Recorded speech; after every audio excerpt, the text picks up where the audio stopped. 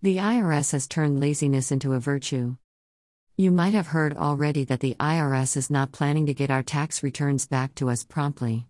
Ahead of all the tax filings that are coming, they warned that they were understaffed due to COVID and that we should expect to wait a long time to get back the money they have been keeping from us interest-free for most of the year. Now think about what an absurd proposal this is. They have the power to confiscate our wealth at will and for as long as they decide. And they feel no connection to the public to do good service while they have our money. Instead, like all government unions, they have the attitude that they have all the time in the world and that the productivity of their jobs can move at a pace they decide it will take, whatever their comfort level is. And the world will just have to like it. It is just the latest insult that we have seen from some government division that takes too long to do things, and when they do get around to it, what they do is usually bad and falls well short of expectations. So this would be a good reason for those who wonder why people don't want more government, and would like to see the government we do have scaled back. It doesn't matter if it's the IRS or the BMV, all government activity is run by our society's laziest and least productive by its very nature. And COVID has exposed some of the subtle elements of unionized workplaces that seldom were ever admitted to before. And for that, we should be somewhat thankful. From the beginning, my view of COVID was that it came from a government agency, the CDC, filled with lazy employees looking for an excuse to stay home and order toilet paper from Amazon. Most government employees, including teachers, police, and firefighters, are essentially lazy and would like to be divorced from any expectation of productivity. So, of course, the CDC would come up with dumb rules to deal with COVID, a government-made virus, to alter society's work expectations for productivity. This was never more evident in proof than the Chicago Teachers Union, which voted to teach from home because of health concerns they had over COVID. Now that we've opened that door in our society, all the lazy people now have the CDC to quote when it comes to working from home, staying in their pajamas all day, and still getting a government check for essentially doing nothing. COVID has given the lazy an excuse to be themselves without being looked down on for it. Instead of calling these losers lazy as we might have in the past, we now refer to them as being safe. Do you see how that little magic trick worked? Lazy people through the government losers at the CDC managed to redefine themselves with some virtue because of the definitions of COVID protocols. Bad behavior was now considered safe while productive, can-do attitudes toward work were now considered unsafe. The CDC and their government communist labor unions, all labor unions were born from communism, by the way, are now using COVID as an excuse to be lazy, and now they can call it virtue. One thing that makes me madder than anything in life is planning for failure. Whenever someone does it around me, I get very angry, incredible Hulk mad. Nothing makes me more furious than a loser attitude, someone who says they can't do something because they don't want to live up to the expectation of being successful at trying.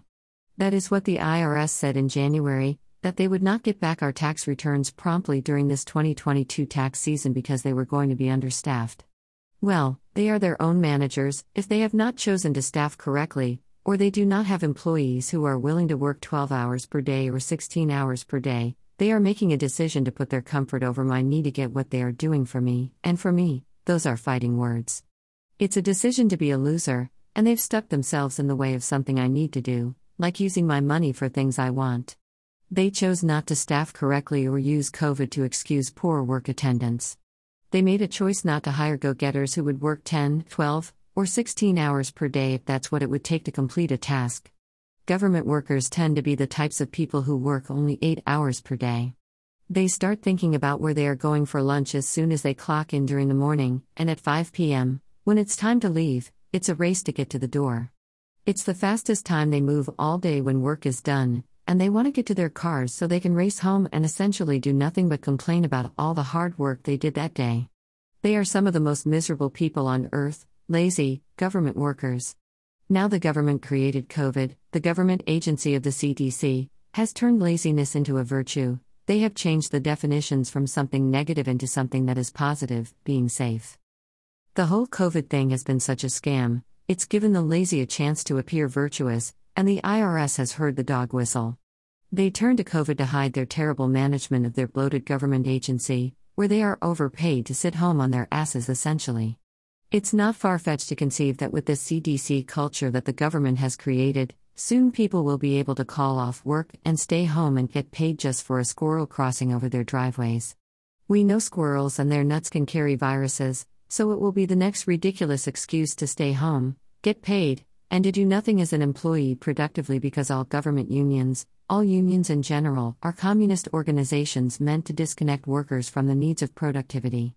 They make the lazy appear hardworking and play with names such as safety to mean virtuous.